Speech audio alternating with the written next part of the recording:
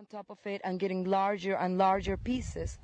And always at the end of an type lava flow, you'll find these bulldozer-like push material on the end forming mountains of type lava, which is what we pass by on the way up. All that lava has a lot of gases and it's fairly light. And those are the two basic formations on the Galapagos.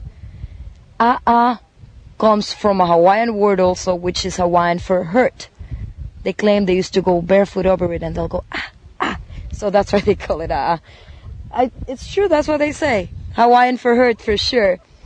And what we see right now all around us is She picks up a lava rock, 2 feet in diameter, this lava rock. But it's very light. All the gases on the lava will make it that light. All the gases that escape from the lava actually is what made it a very hollow and very light. It's not that light, be careful. There's very sharp edges also. We leave the first observation platform and take another flight of stairs on our way to the top. You'll probably notice my breathing getting a little labored. Some of the rocks are really beautiful. The main color of the rocks are brownish, but from time to time the mineral elements come out and they're red and pinkish and greens and yellows and oranges. And up here, maybe we're halfway yet, there's a cactus growing on the side. We've come to a second observation platform and resting platform. I would like just to tell you a little more about the formation of the islands and how Galapagos is so special and why we're here, where we're placed in the world. Probably, I'm going to go back to the basics and I'm sure you're going to remember about this.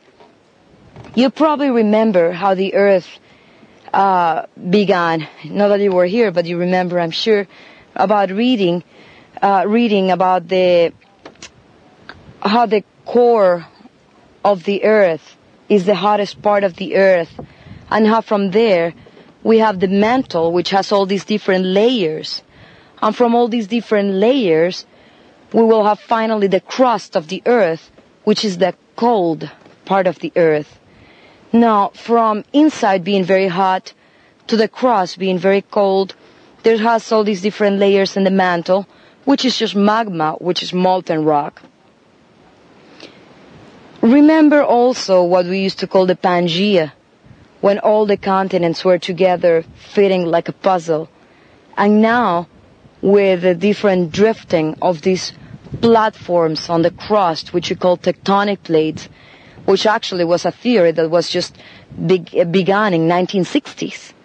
Nobody knew about tectonic plates before, or nobody even thought about them before. As the theory of the tectonic plates came out in the 60s, people began realizing how there were this big crust drifting in different directions depending on the minerals and materials underneath.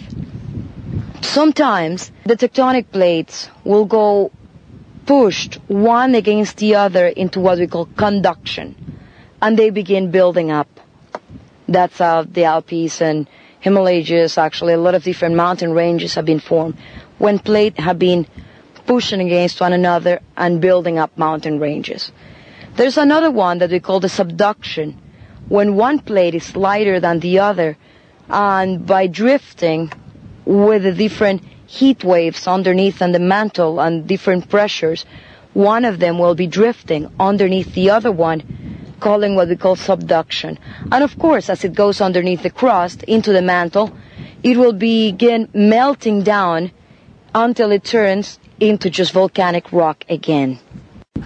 As I mentioned, the plates splitting apart will allow material to come from underneath. And as they do, the material that comes from underneath will be bringing a lot of mountain building that will turn into islands when that happens out of the water. The crust under the ocean tends to be only from 1 to 5 kilometers deep.